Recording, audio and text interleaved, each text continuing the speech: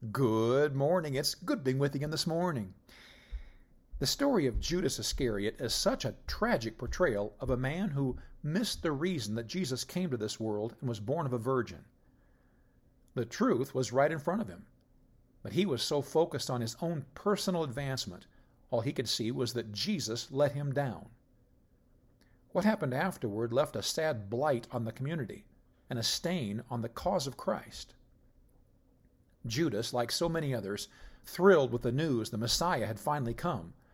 He was sick and tired of the daily oppression of life under Roman rule. He knew the Scriptures well enough to know that when the Messiah came, he would bring deliverance and set up his kingdom, placing all other kingdoms under his feet.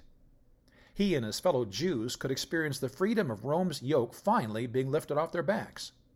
It didn't take long for Judas to get the impression that Jesus was not applying himself to the task of putting down the government.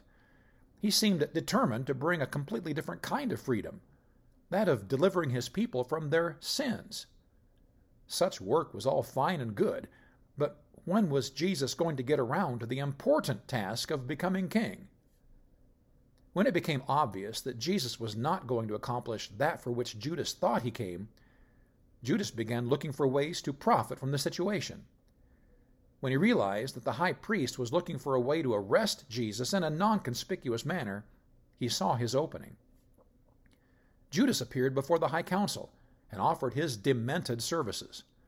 He told them that he could give them Jesus for a price, to which they agreed.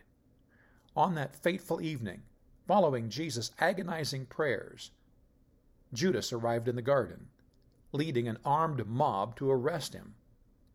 Jesus was hauled away to begin the now famous illegal proceedings that led to his death.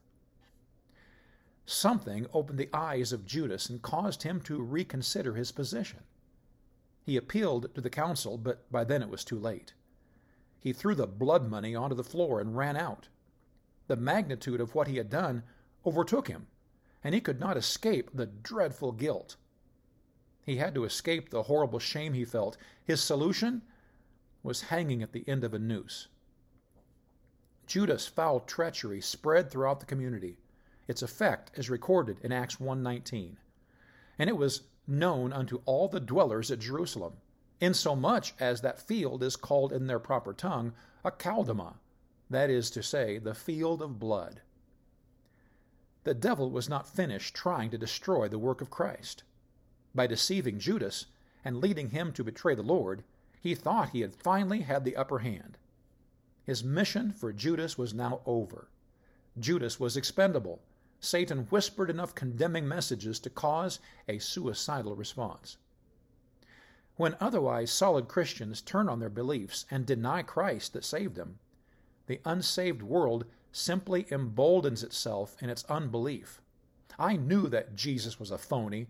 He can't even keep his devoted followers. Judas caused some to never turn to Christ. Please remain faithful in your devotion to the Lord.